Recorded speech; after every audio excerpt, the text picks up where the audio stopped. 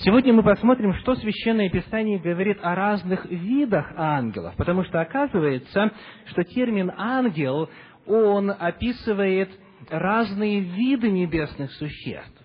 Обыкновенно, когда вы представляете ангела, кого вы видите в своем сознании? Что вам рисуется? Какой образ? Какая картина? Обыкновенно это существо белого цвета, так, сияющее с чем? С крыльями. Какое у него лицо? Человеческое, так? То есть он как человек, только с крыльями. Мы сегодня посмотрим, в действительности ли Библия представляет ангелов такими, как они выглядят, все ли ангелы одинаковы, все ли они на одно лицо, и в чем разница, если таковая существует, в чем разница между различными ангельскими чинами. Итак, мы начнем сегодня наше исследование с обращения к истории христианской церкви. В христианском богословии все ангелы разделены на 9 ангельских чинов. Впервые человек по имени Псевдо-Дионисий Ареопагит, годы жизни которого приходится на 5-6 век нашей эры, он предложил систематизацию всего того, что Библия говорит о разных видах ангелов. Так вот, в иерархии ангельских существ, которая была разработана Дионисием Ареопагитом, есть 3 триады. Первая триада – это серафимы, херувимы и престолы. И согласно этому писателю христианской церкви, их характеризует то, что они ближе всего к Богу находятся. Вторая триада – это силы, господства и власти. По мнению Дионисия Ареопагита, их характеризует то, что они подчеркивают божественную основу мироздания и мировладычество. То есть они подчеркивают, что Бог правит, и посему это силы господства и власти. И, наконец, третья триада, по мнению этого человека, это начало, архангелы и ангелы. И вот эти 3 чина характеризуются непосредственной близостью к человеку. То есть они более всего входят в контакт с человеческими существами. Верна ли такая систематизация? В действительности ли Священное Писание говорит о том, что есть вот эти 9 ангельских чинов? В действительности ли они находятся вот в таком отношении друг к другу? И что вообще Библия на эту тему говорит? Итак, во-первых, Священное Писание неоднократно о Боге говорит как о Боге Саваофе. Так? Бог Саваоф. Неоднократно это имя мы находим в Библии. Скажите, что оно значит? Дословно, это Бог воинства. Дело в том, что это слово Саваоф в оригинале, в древнееврейском, так и означает войско или армия. И по-древнееврейски звучит как цава, а цаваот – это множественное число от слова цава или сава. То есть, Бог Саваоф – это Бог армий, дословно, Бог войск, Бог воинств. Всякая армия имеет порядок и устройство. Всякая армия для выполнения своей задачи эффективно должна быть разбита на что? На чины. Потом тому, как есть воинские чины, подобным же образом, исходя из того, что Господь неоднократно описывается как предводитель воинств небесных, и даже Иисус Христос однажды говорил о том, что Он мог бы сколько ангелов пригласить? Легион, так? Он говорит, я мог бы упросить Отца, и Он послал бы легион ангелов, чтобы меня освободить. Легион – это тоже термин из какой сферы? Из военной сферы. То есть, иными словами, мы видим, что Библия в действительности, начиная описывать нам ангелов, о Боге говорит как о Боге воинств, о Боге армий. упоминается термин «легион» по отношению к ангелам. Все это свидетельствует о том, что в действительности, если это армия, она должна быть четко структурирована. Если это армия, она должна иметь чины, она должна иметь разные виды ангелов. Помимо этого, Священное Писание прямо-таки называет разных ангелов. Первое место, которое я приглашаю вас открыть в Новом Завете, это первое послание Тимофею, 5 глава. Итак, первое послание Тимофею, если у вас Библия с собой, откроем вместе на 5 главе. 1 Тимофею, 5 глава, и там мы прочитаем стих 21. У большинства из вас эта страница 255. 255. 1 Тимофею 5:21. Итак, «Пред Богом и Господом Христом и избранными ангелами заклинаю тебя сохранить сие без предубеждения, ничего не делая по пристрастию». Итак, Тимофей призывается перед Бога, Господа Иисуса Христа и пред избранных ангелов.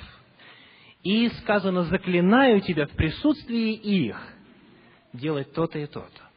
Оказывается, не все ангелы одинаковы. Есть какие ангелы, согласно этому месту? Избранные. Избранные. Значит, есть какая-то особая группа ангелов. И в их присутствии Павел заклинает Тимофея, говоря: «Сохрани это и сделай то». Библия говорит о том, что ангелы на самом деле друг от друга отличаются. Помимо упоминания о том, что Бог – это Бог воинств, и то, что есть легионы ангелов, речь идет еще и об избранных ангелах. А более конкретно, мы читаем, например, в первом послании Тимофею, в 3 главе, в 22 стихе, названия этих чинов, некоторых из них. Так, давайте посмотрим. Первое послание Тимофею, глава 3, стих 22, говорит об Иисусе Христе. И дальше сказано, 1 Петра 3:22. Да, Петра, я ошибся, не Тимофея, а Петра. Это Тимофея мы прочитали уже, 1 Петра 3 глава, стих 22.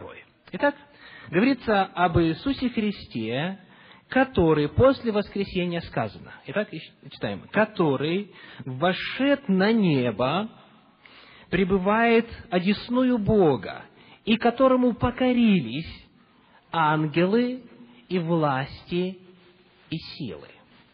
Итак, ангелы, власти и силы здесь перечисляются как некто, кто является представителем чего? Небо. Так? Еще раз прочитаем. «Он вошед на небо, там пребывает одесную Бога, и ему покорились, ему поклонились ангелы и власти и силы». То есть, здесь описываются какие-то сознательные существа, которые поклонились Иисусу Христу. Мы узнали, что помимо ангелов есть еще власти и силы. Это духовные, небесные существа.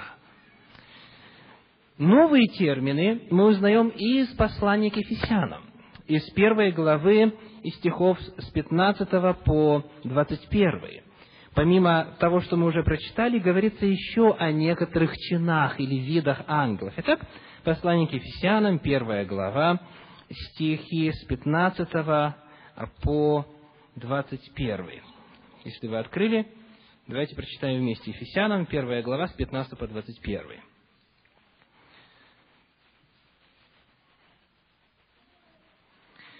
«Посему и я, услышав о вашей вере во Христа Иисуса и любви ко всем святым, непрестанно благодарю за вас Бога, вспоминая о вас в молитвах моих, чтобы Бог Господа нашего Иисуса Христа, Отец славы, дал вам духа премудрости и откровения к познанию Его, и просветил очи сердца вашего, дабы вы познали, в чем состоит надежда призвания Его, и какое богатство славного наследия Его для святых, и как безмерно величие и могущество Его в нас, верующих по действию державной силы Его, которую Он воздействовал во Христе, воскресив Его из мертвых и посадив одесную себя на небесах». То есть та же тема.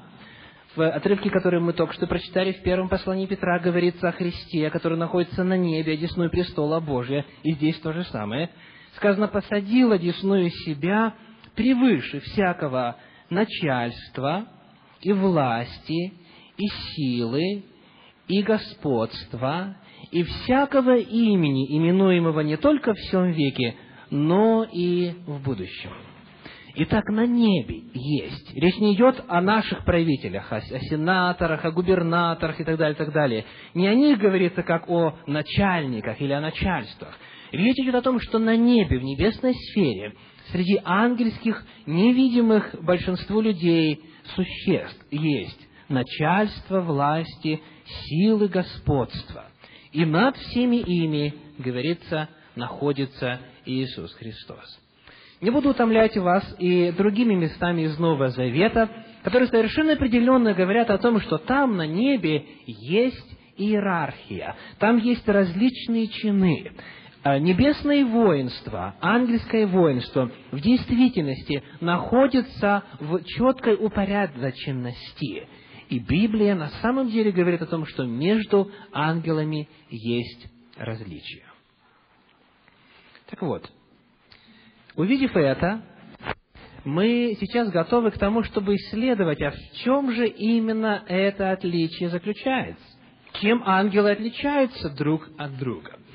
И сразу скажу, что, во-первых, пытаясь ответить на этот вопрос, мы ограничены временем, отведенным для проповеди. Поэтому мы не сможем сегодня все раскрыть, что Библия говорит об ангельских чинах. Во-вторых, мы очень сильно ограничены самой Библией.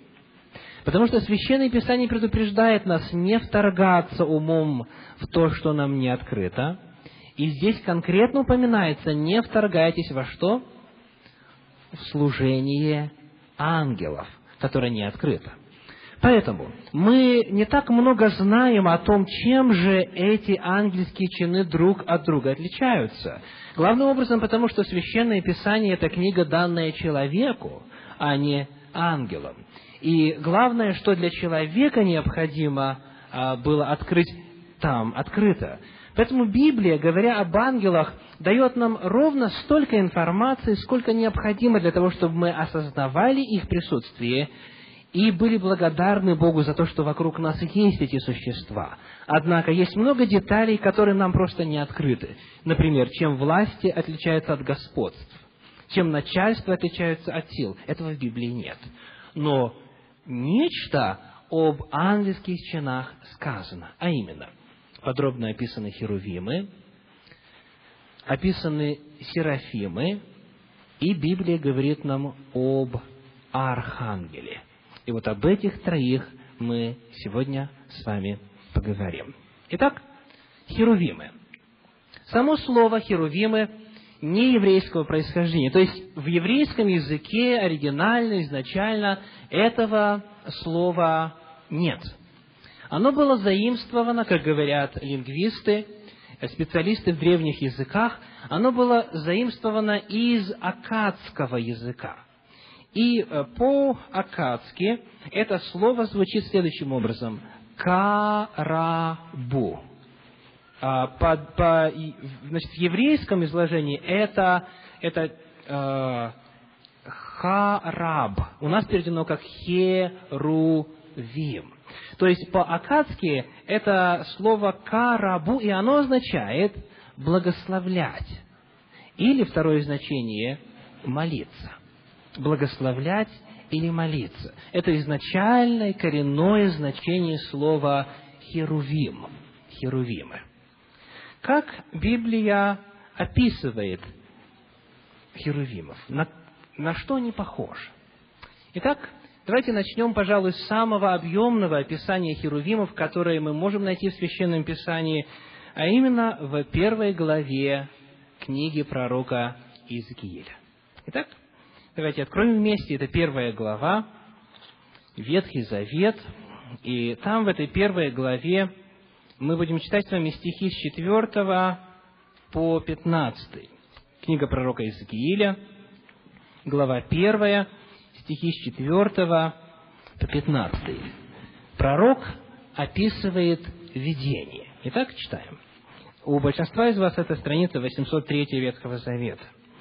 «И я видел, и вот бурный ветер шел от севера, великое облако и клубящийся огонь, и сияние вокруг него. А из середины его как бы свет пламени, и из середины огня.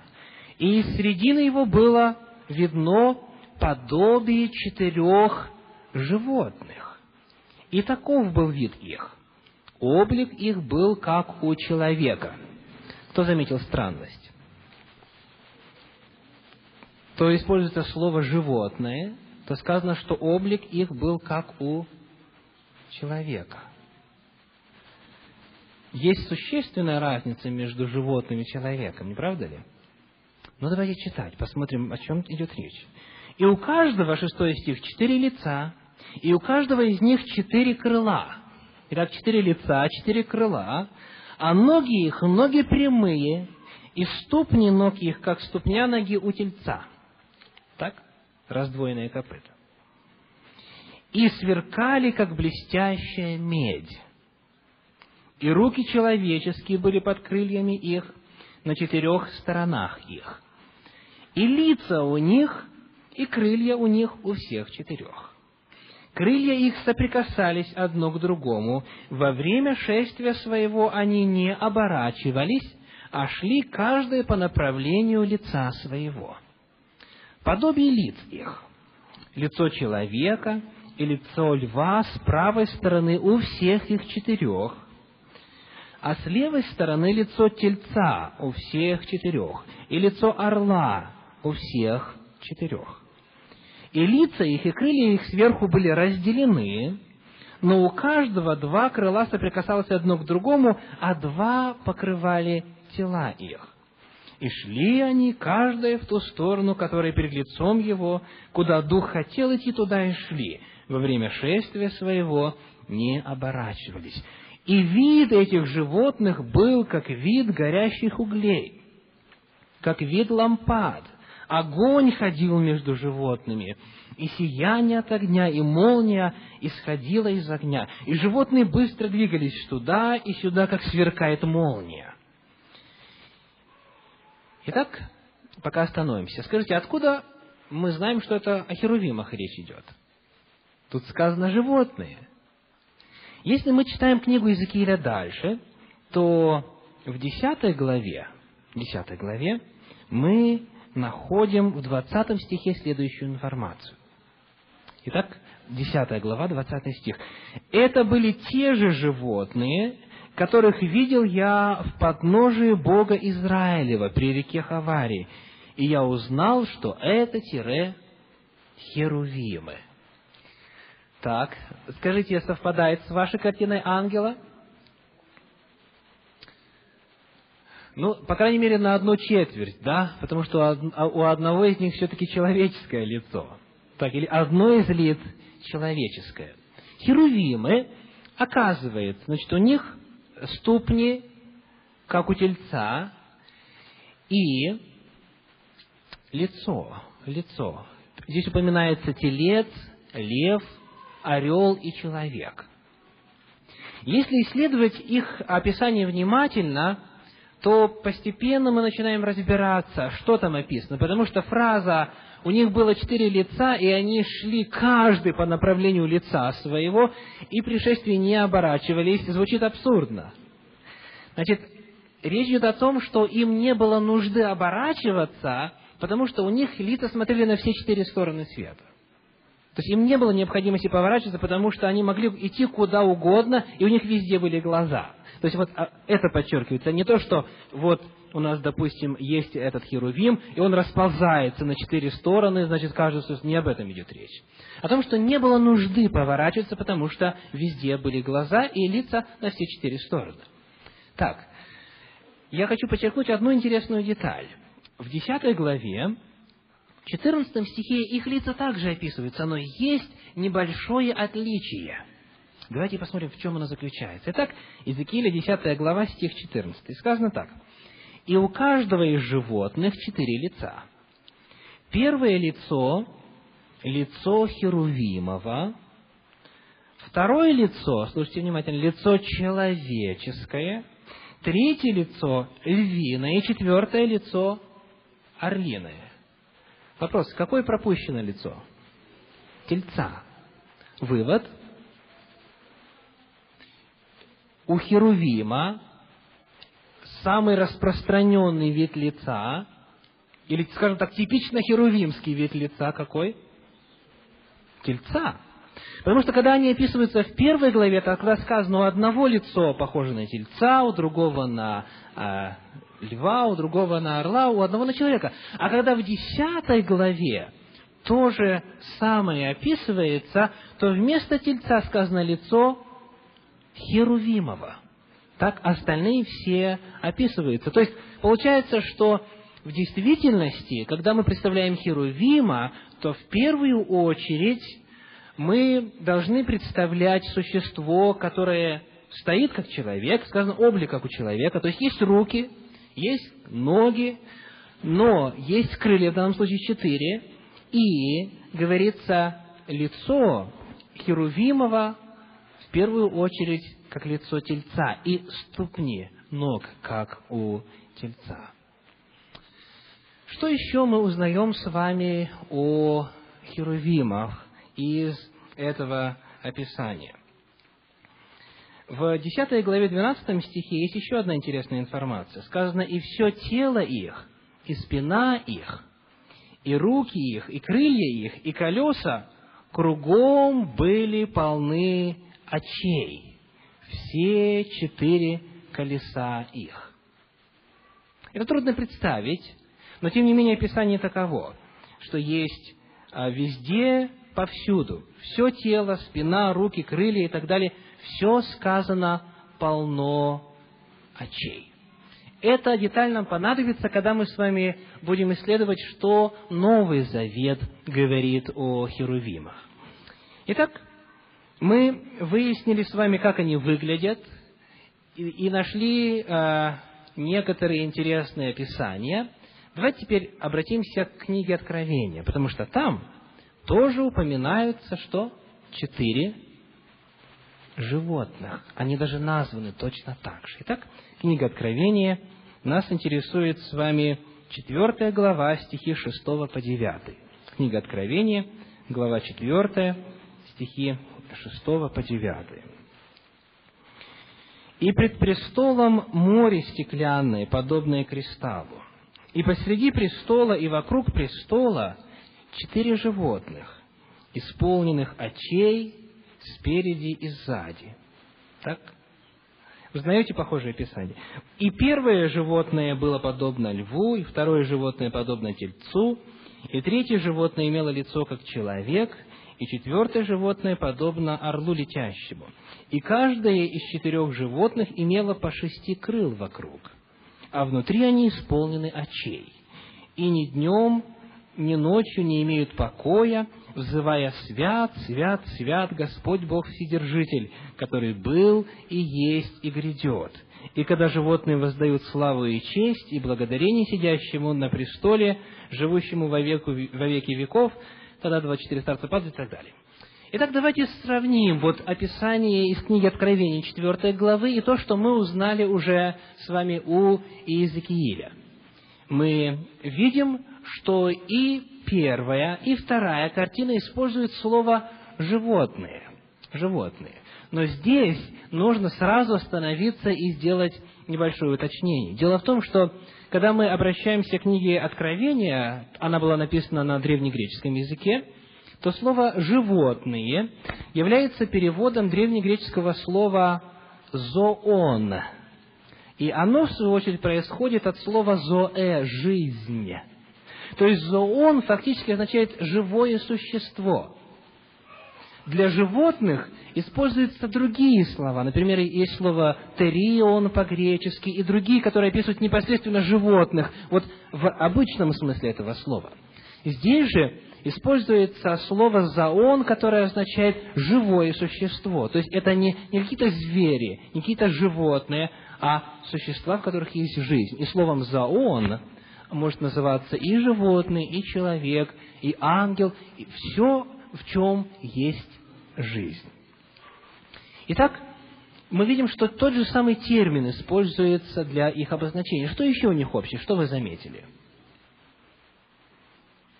Они, сказано, исполнены очей. Иезекииль об этом говорит, Иоанн об этом говорит. Так? Тоже подобие. Сказано, они подобны. Подобны льву, тельцу, человеку, орлу. У них тоже есть крылья.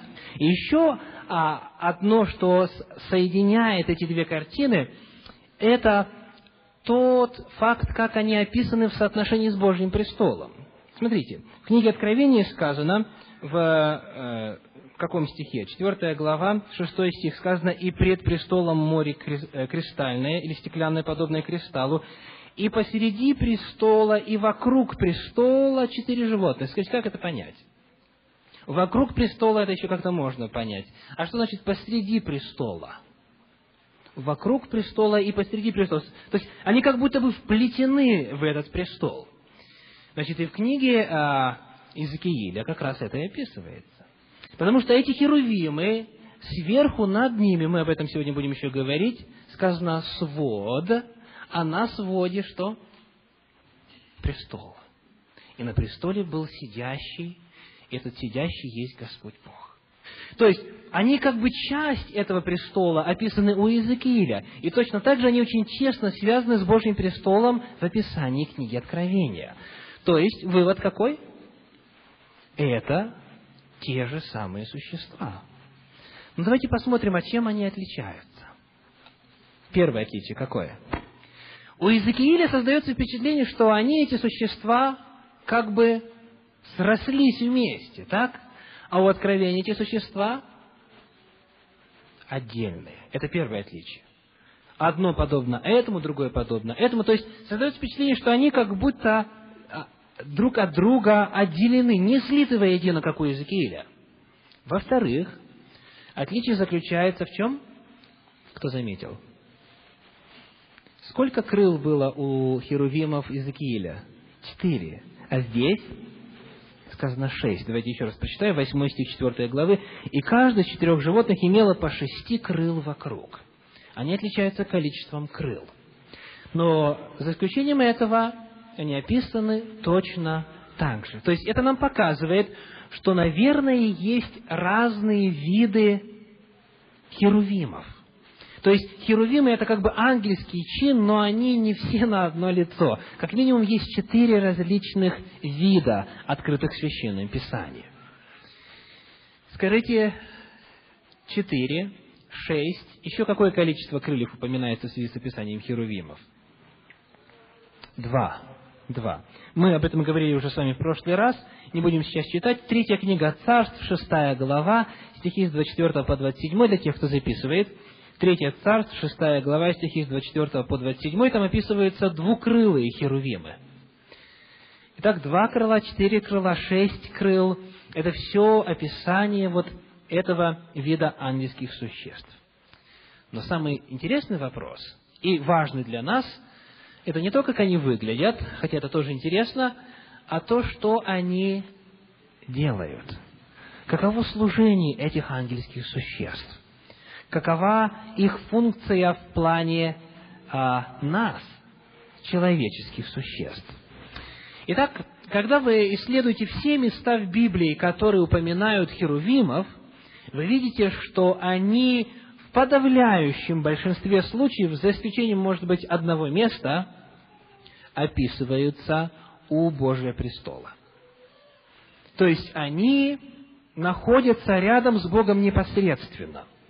Вот в этой картине, которую мы с вами уже читали в 1 главе книги пророка Иезекииля, описывается, что херувимы как бы у подножия Божьего престола. Давайте я прочитаю несколько стихов оттуда. Не будем читать все описание, потому что оно не так просто для восприятия. Но, тем не менее, из книги пророка Иезекииля, из 1 главы, я прочитаю небольшой отрывочек. Итак, 1 глава с 15 стиха. «И смотрел я на животных, и вот на земле подле этих животных по одному колесу перед 4 лицами их». Так? «Вид колес и устроение их, как вид топаза, и подобие у всех 4 одно. И по виду их, и по устроению их, казалось, будто колесо находилось в колесе. Когда они шли на 4 свои стороны, во время шествия не оборачивались, и ободья их, высоки и страшны были они, ободья их у всех 4 вокруг были полны глаз». Ну и самое главное нас интересует 22 стих. «Над головами животных было подобие свода, как бы вид изумительного кристалла, простертого сверху над головами их. А под сводом простирались крылья их прямо одно к другому». И дальше мы читаем 25 и 26 стих. «И голос был со свода, который над головами их, когда они останавливались, тогда опускали крылья свои. А над сводом, который над головами их, было подобие престола, по виду как бы из камня сапфира». Тем, кто изучал книгу Откровения, этот цвет знаком, так? Престол, по виду как бы из камня сапфира, а над подобием престола было как бы подобие человека вверху на нем. И дальше мы узнаем, что Господь восседал на этом престоле. То есть, здесь херувимы связаны с престолом Божьим, с Божьим присутствием, как бы одним механизмом. И это видение мы не видели. Мы даже до конца не понимаем, что точно он увидел, потому что и он для описания говорит, как бы, похоже, словно. То есть он не мог нам дать точную картину, потому что это слава Божия, о ней идет речь. Но тем не менее, херувимы здесь описаны как те, кто рядом с Богом находится, у Его престола непосредственно. И Бог как бы с ними передвигается. У Даниила в 7 главе, когда описывается Божий престол, сказано о нем следующими словами. «Поставлены были престолы, воссел ветхий днями», 7 глава, 9 стих, и сказано, что колеса престола, что? Пылающий огонь. То же самое в Иезекииле мы видим. То есть Божий престол нарисован как бы вот с этими колесами, и херувимы находятся в непосредственной близости к Божьему престолу. В Библии неоднократно говорится о том, что Господь передвигается вместе с херувимами. Но, например, во 2 книге Царств, одно место просто прочитаем, 2 книга Царств, 22 глава, 11 стих. 2 Царств, глава 22, стих 11, говорит так. «И воссел на херувимов, и полетел, и понесся на крыльях ветра». Что бы это ни значило, ясно одно, что херувимы рядом с Богом, или Он, когда является, Он окружен этими существами. Итак, херувимы находятся непосредственно в Божьем присутствии, и Он много раз, Господь описан как сидящий на херувимах, и поэтому в храме, во святилище, там, где было изображение, вернее, где находился ковчег, на крышке ковчега было изображение кого? Херувимов. И сказано, что между херувимами являлась слава Господня. Еще одно место, которое рассказывает нам о том, что делают херувимы, помимо того, что они связаны с Божьим престолом, это книга Бытие, 3 глава, стих 24. Многие из вас наизусть знают. Что там херувим делает, помните? Бытие 3:24. Давайте прочитаем. В самом начале Библии сказано так. «И изгнал Адама, и поставил на востоке у сада Эдемского херувима, и пламенный меч, обращающийся, чтобы охранять путь в жизни». Итак, херувим здесь был поставлен для того, чтобы охранять путь к дереву жизни. Дерево жизни, в свою очередь, является самым непосредственным проявлением Бога, потому что от Бога источник жизни. То есть и здесь херувим непосредственно связан как бы с тем, что он как бы охраняет доступ к Богу, как бы охраняет место Божьего покоя, Божьего присутствия. Из книги Откровения мы узнаем, что херувимы что делают? Прославляют Бога, Они поют, сказано, день и ночь, непрестанно, свят, свят, свят, Господь, Бог, Вседержитель. И когда они поют, тогда другие небесные существа присоединяются к этому славословию и тоже начинают славословить Господа. Дальше в книге Откровения херувимы также описаны как участники истории земли. В 6 главе книги Откровения, где пророчески представлено 7 печатей, то есть история представлена от 1 века и до конца, тогда, когда описываются первые 4 периода истории, каждое из 4 животных перед этими периодами говорит одному из всадников: «Выходи». У нас в переводе сказано «иди и смотри», но слова «смотри» в оригинале нет. То есть это херувим, одно из 4 животных, подходит и говорит: «Выходи». То есть оно как бы инициирует процесс, после чего наступает очередной исторический период. То есть мы видим, что херувимы, они как бы передают Божью волю и управляют по Божьей воле ходом истории. В 15 главе книги Откровения, в 7 стихе, херувимы описаны следующим образом. 15 глава, 7 стих говорит так: «И одно из 4 животных дало 7 ангелам 7 золотых чаш, наполненных гневом Бога, живущего во веки веков». Перед тем, как 7 язв изливаются на землю, одно из 4 животных, то есть один из херувимов, подходит и дает другим ангелам, 7 ангелам, чаши гнева Божия. То есть это опять описание их участия в земной истории. И здесь мы видим ярко наличие чинов. Есть тот, кто непосредственно у престола Божия находится, и есть те, кому это существо передает вот это Божье решение, это Божье веление дальше, и те, в свою очередь, исполняют. Итак, вот это практически все, что Священное Писание рассказывает нам о херувимах.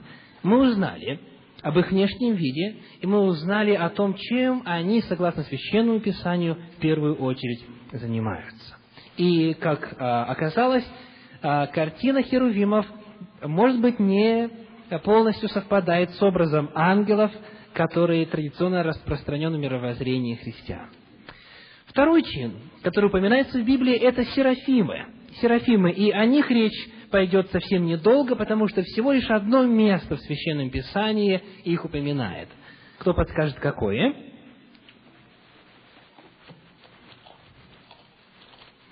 Книга пророка Исаии, 6 глава. Спасибо. Книга пророка Исаии, 6 глава. И там в стихах с 1 по 8 описываются эти небесные существа, этот вид ангелов.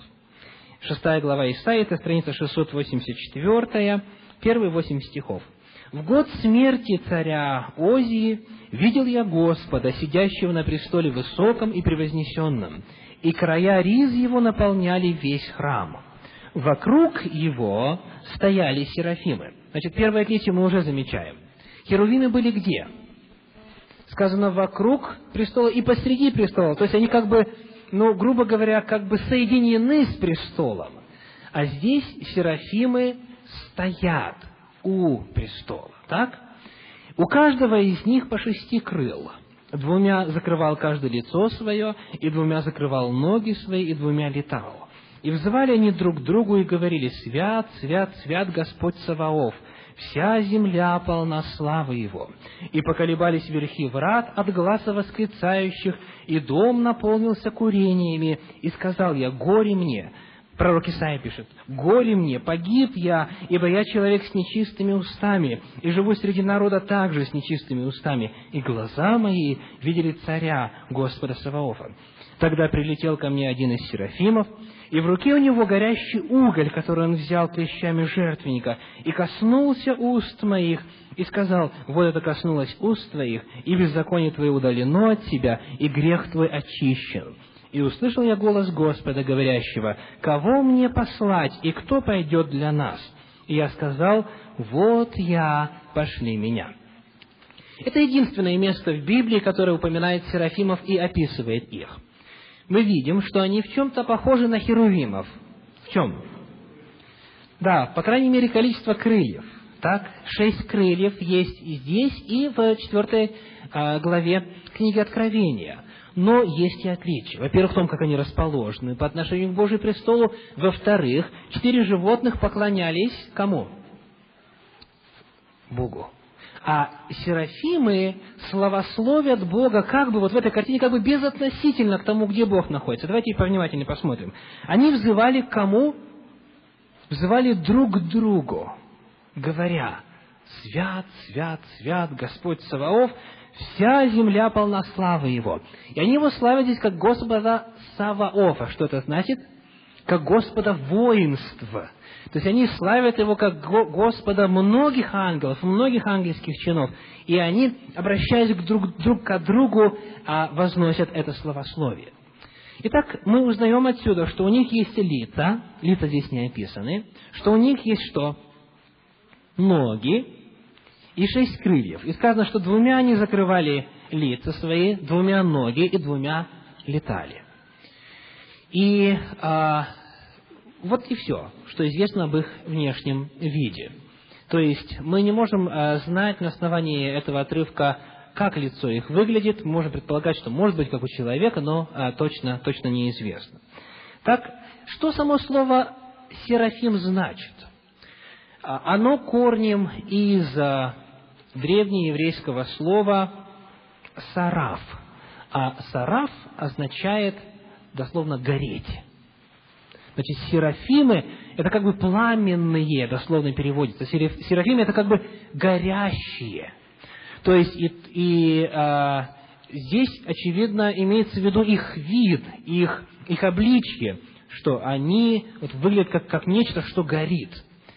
И очень интересно, что когда мы смотрим на их действия, то этот серафим взял горящий уголь, и этим горящим углем прикоснулся к устам пророка.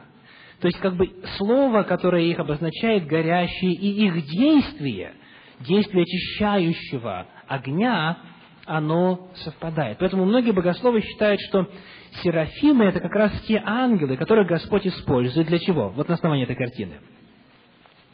Для очищения.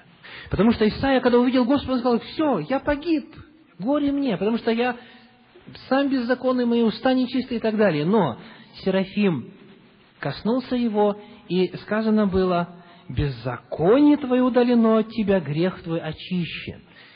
И после этого человек становится способным для служения. Когда Господь призывает, Он говорит: «Вот я, пошли меня». То есть мы видим, что очевидно этих ангелов Господь использует для того, чтобы помогать человеку, ставить его в такие обстоятельства, в такие ситуации, когда бы человек очищался от внутренней скверны. И эти ангелы, особенно, исходя из этого места, заботятся о том, чтобы человек, благодаря этому очищению, был готов к совершению служения для Господа, к совершению служения проповеди. Вот и все, что известно о серафимах. И, наконец, последнее – это архангел. Архангел. Скажите, имена каких архангелов Библия упоминает? Михаил архангел, Гавриил архангел, так? Значит, те, кто сказал Гавриил, 5 сегодня получить не смогут, потому что в Библии Гавриил нигде не назван архангелом. Нигде. В христианском богословии, в христианской традиции, во многих христианских книгах, у многих христианских писателей Гавриил назван почему-то архангелом, однако не в Библии. То есть в Библии о нем не говорится как об архангеле. У нас есть только один архангел. Но сами подумайте. Архангел что означает? Дословно.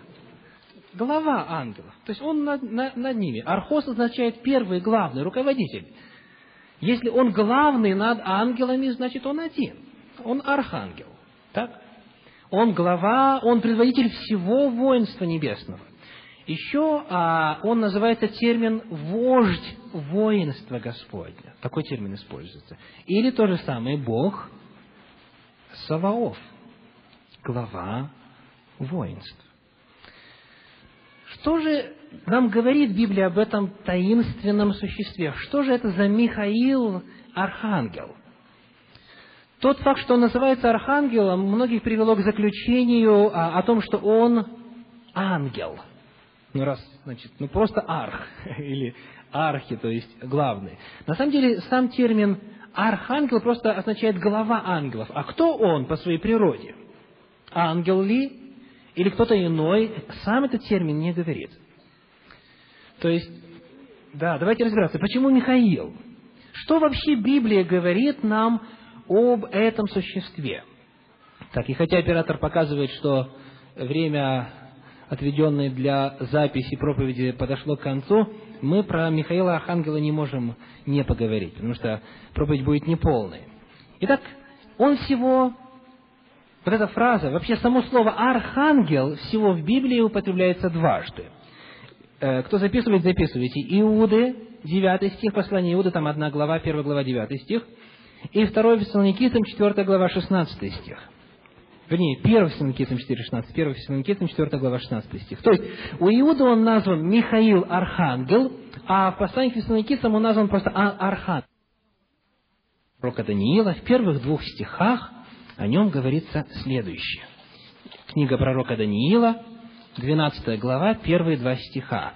«И восстанет в то время Михаил, князь великий, стоящий за сынов народа твоего, и наступит время тяжкое, какого не бывало с тех пор, как существуют люди, до сего времени. Но спасутся в это время из народа твоего все, которые найдены будут записанными в книге. И многие из спящих в прахе земли пробудятся, одни для жизни вечной, другие на вечное поругание и посрамление». Итак, сказано, что Михаил появляется когда? Когда наступает время тяжкое, которого никогда еще не бывало. Накануне, или во время, или в связи с чем? С воскресением мертвых. То есть здесь появление Михаила, оно связано с воскресением. Так? Не говорится, зависит ли воскресение от него или нет, но фактом является то, что когда восстает Михаил, тогда и мертвые пробуждаются. Так? Теперь давайте к Новому Завету обратимся. Это как раз то место, которое я уже упоминал, 1 Фессалоникийцам 4:16. Первое послание Фессалоникийцам, 4 глава, 16 стих говорит: «Потому что сам Господь при возвещении, при гласе Архангела и трубе Божией сойдет с неба, и мертвые во Христе воскреснут прежде». Итак, у нас снова есть какая пара? Архангел и воскресение. Так? То есть вновь появление Архангела связано с воскресением, как и у Даниила. И причем сказано, мертвые пробуждаются при гласе Архангела. Итак, мы видим, что этот Михаил, Архангел, как-то связан с воскресением в конце дней. И еще одно место, которое поможет нам завершить эту картину, это Евангелие от Иоанна, 5 глава, стих 28 и 29. Евангелие от Иоанна, глава 5, стих 28 и 29. «Не дивитесь всему, ибо наступает время, в которое все, находящиеся в гробах, услышат глас Сына Божия, и изыдут творившие добро воскресение жизни, а делавшие зло воскресение осуждения». Вопрос: от гласа кого воскресают мертвые? Согласно этому стиху. Так сказано, услышат глас Сына Божия и изыдут. А в 4 главе 1 послания Фессалоникийцам сказано, что воскресение произойдет при гласе кого? Архангела. Вывод: Архангел — это Сын Божий. От его гласа, от гласа Сына Божия, то есть Иисуса Христа, поднимаются мертвые. Об этом говорит и Ветхий Завет, и Новый Завет. Помимо этого, давайте его имя вспомним, вернее, значение его имени. Михаил, по-древнееврейски Микаэль. Это 3 слова в оригинале. Ми, кто, ка, как, и эль, вы все знаете. Что такое эль? Бог, Господь. Дословно Микаэль означает «кто как Бог?» Вопросительный знак. То есть имя Михаил – это вопрос. И ответ какой? Кто как Бог? Только Бог. В-третьих, когда мы смотрим на описание этого Михаила, архангела, мы обнаруживаем, что он воюет с сатаной, когда-то воевал с сатаной, и его низвергнул. В книге Откровения, в 12 главе, в стихах 7 по 9 сказано: «И произошла на небе война». Откровение, 12 глава, стихи 7 по 9. Михаил воевал против дракона, Михаил и ангелы его воевали против дракона, и драконы и ангелы его воевали против них. И они устояли, и, сказано, был низвержен дракон и его ангелы. Дракон – это дьявол, древний змей и так далее. То есть здесь описывается как Михаил, когда произошло восстание на небе, Михаил и его ангелы, сказано, и дракон и его ангелы воюют. И Михаил что? Низвергает дьявола и его ангелов. Об этом же Библия повествует и в другом месте, а именно в 28 главе книги пророка Иезекииля. Иезекииля, 28 глава. И там, в 16 стихе, говорится следующее. Это очень важное место. Итак, Иезекииля, 28 глава, стих 16. «От обширности торговли твоей внутренней твоей исполнилась неправда, и ты согрешил. И я низвергнул тебя, как нечистого, с горы Божьей, изгнал тебя, херувим осеняющий, из среды огнистых камней». Кто изгнал? Кто низвергнул? По 28 главе Иезекииля. Кто? Господь говорит, Бог говорит. Сказано: «Я изгнал, я низвергнул». А в 12 главе уточняется, что это был кто? В 12 главе книги Откровения, что мы только что прочли, что это был Михаил. То есть Михаил – это тот, кто низвергнул сатану с неба. Не нашлось уже места на небе для них. И в 28 главе книги пророка Иезекииля эта личность описана как Бог. То есть Господь низвергает его. Это еще одно указание на то, что Михаил – это божественное существо. И напоследок очень интересно упомянуть фразу, которая также используется в Библии, а именно «вождь воинства». Вождь воинства. В 8 главе книги Даниила мы читаем с вами в стихах 10 и 11 упоминание об этом вожде воинства, и сказано следующее, 8 глава, стихи 11 и 12. «И даже вознесся на вождя воинства сего, и отнята была у него ежедневная жертва, и поругано было место святыни его. И вознесся до воинства небесного, и низвергнул на землю часть его воинства и звезд и попрал их». Так? Воинство небесного – это кто? Небесное – это ангелы. И у них есть вождь воинства. Эта же самая личность однажды явилась в Ветхом Завете Иисусу Навину. Книга Иисуса Навина, 5 глава, стихи с 13 по 15. Итак, книга Иисуса Навина, 5 глава, стихи с 13 по 15. Вот что говорят. «Иисус, находясь близ Иерихона, взглянул и видит, и вот стоит пред ним человек, и в руке его обнаженный меч. Иисус подошел к нему и сказал ему: наш ли ты или из неприятелей наших? Он сказал: нет, я вождь воинства Господня, теперь пришел сюда. Иисус спал лицем своим на землю и поклонился, и сказал ему: что господин мой скажет рабу своему? И вот теперь внимательно. Вождь воинства Господня сказал Иисусу: сними обувь твою с ног твоих, ибо место, на котором ты стоишь, свято. Скажите, кто еще так говорил? Сними обувь твою с ног твоих, ибо место, на котором ты стоишь, свято. Иегова говорил. В 3 главе книги Исход, стих 4 и 5, когда Моисей подошел к горящему кусту, там Господь явился, и когда он подошел поближе, Господь сказал: сними обувь твою с ног твоих, ибо место, на котором ты стоишь, есть земля святая. Вы знаете, те, кто исследует Библию, что ангелы себе не разрешают поклоняться, так? Они не принимают поклонение, об этом мы поговорим отдельно.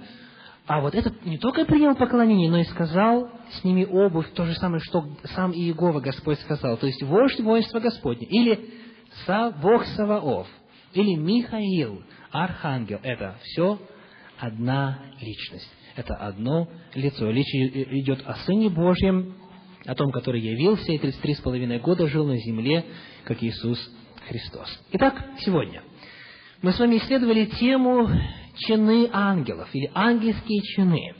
Мне хотелось бы в самом конце вспомнить, что однажды блаженный Августин сказал на эту тему. Очень точно.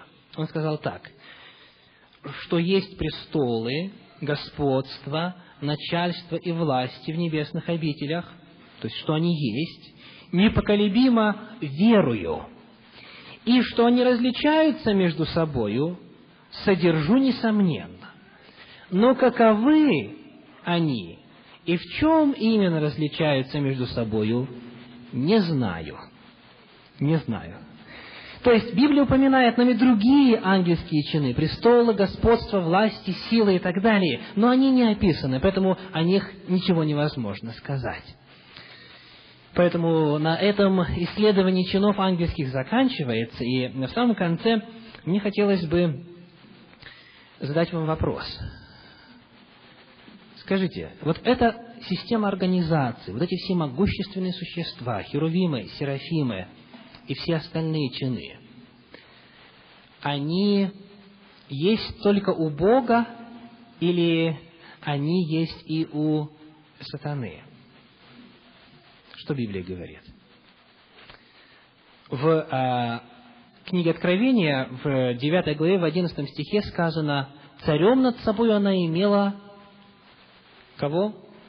Князя бездны. Имя ему Аполеон. Или ангела бездны, точнее, ангела бездны.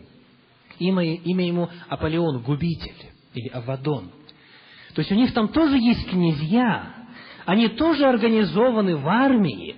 Более того, совершенно определенно на эту тему говорит послание к Ефесянам, 6 глава. Это последнее место, которое мы сегодня прочтем. Ефесянам 6 глава, стихи 11 и 12 предупреждают нас о следующем. Ефесянам, послание апостола Павла, глава 6, стих 11 и 12 говорят так. «Облекитесь во всеоружие Божие, чтобы вам можно было встать против козней дьявольских. Потому что наша брань не против крови и плоти, но против начальств, против властей, против мира правителей тьмы века сего, против духов злобы поднебесных». То есть, поскольку дьявол с собой захватил не каких-нибудь ангелов, а именно Божьих, у него там есть все те чины, которые есть и у Бога. 1/3, как говорит Библия, небесных ангелов пошла за ним. И поэтому Священное Писание нас конкретно предупреждает о том, что мы ведем битву против козней дьявольских, которые проявляются в том, что против нас выстроена целая армия. И об этом никогда нельзя забывать.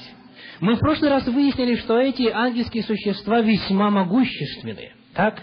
Огонь, ветер, землетрясения, стихии природы, здоровье человека и многое другое в их власти. Теперь умножьте это на организацию, на самую совершенную организацию, которая когда-либо была создана. Умножьте это на войско, на армию, и вся она работает над одной целью. Чтобы спасти кого? Чтобы спасти или чтобы погубить? Говорится о том, что он, как рыкающий лев, хочет и ищет, кого поглотить, но он не один, у него масса помощников, их огромное количество, и они очень четко организованы. Поэтому Священное Писание приглашает нас никогда не забывать, что есть разные виды ангелов, что они гораздо могущественнее, чем мы, и что их не только много, но они еще и прекрасно организованы, обучены и нацелены на уничтожение человека. Поэтому Священное Писание приглашает нас в этой же главе с 10 стиха: «Наконец, братья мои, укрепляйтесь Господом и могуществом силы Его. Облекитесь во всеоружие Божие, чтобы вам можно было стать против козней дьявольских». Что может человек против ангела? Вы помните, в прошлый раз мы говорили, один ангел сколько уничтожил? 185 тысяч. В миг, за одну ночь. Человек против ангела бессилен. Поэтому Библия призывает: облекитесь во всеоружие Божье, укрепляйтесь Господом сами по себе. Если мы попадаем на вражескую территорию, мы не в состоянии одолеть это искушение. Мы не в состоянии победить ангела. Поэтому будем помнить, что вот это войско, оно разделено на две части. Большинство на стороне Бога. Начальство, силы власти, херувимы, серафимы и так далее, они с Господом, их большинство. Но вокруг нас также есть точно такое же стройное войско, и цели его прямо противны божественным. То есть ему только на Господа уповая, только прося ангельской защиты у Него, мы сможем в этих испытаниях и в этих искушениях победить. И приглашаю собрание подняться для молитвы.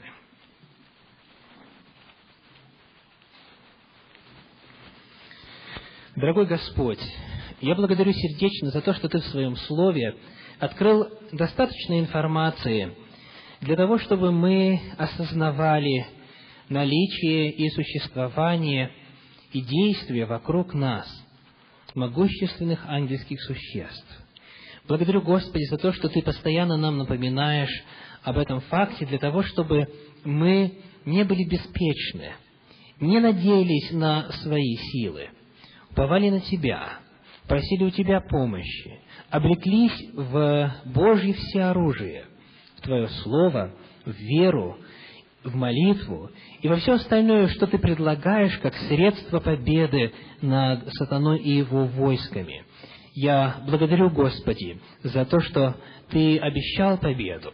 Благодарю за то, что Ты не оставил нас одних во власти этих сил зла. И прошу, Отче Небесный, помоги каждому из нас одерживать победу в своей жизни, обращаясь к Тебе, как к нашему Господу и Спасителю. Благослови нас на неделю предстоящую, сохрани от искушений и помоги их преодолеть силою Твоею, силою Твоих ангелов, во имя Иисуса Христа. Аминь.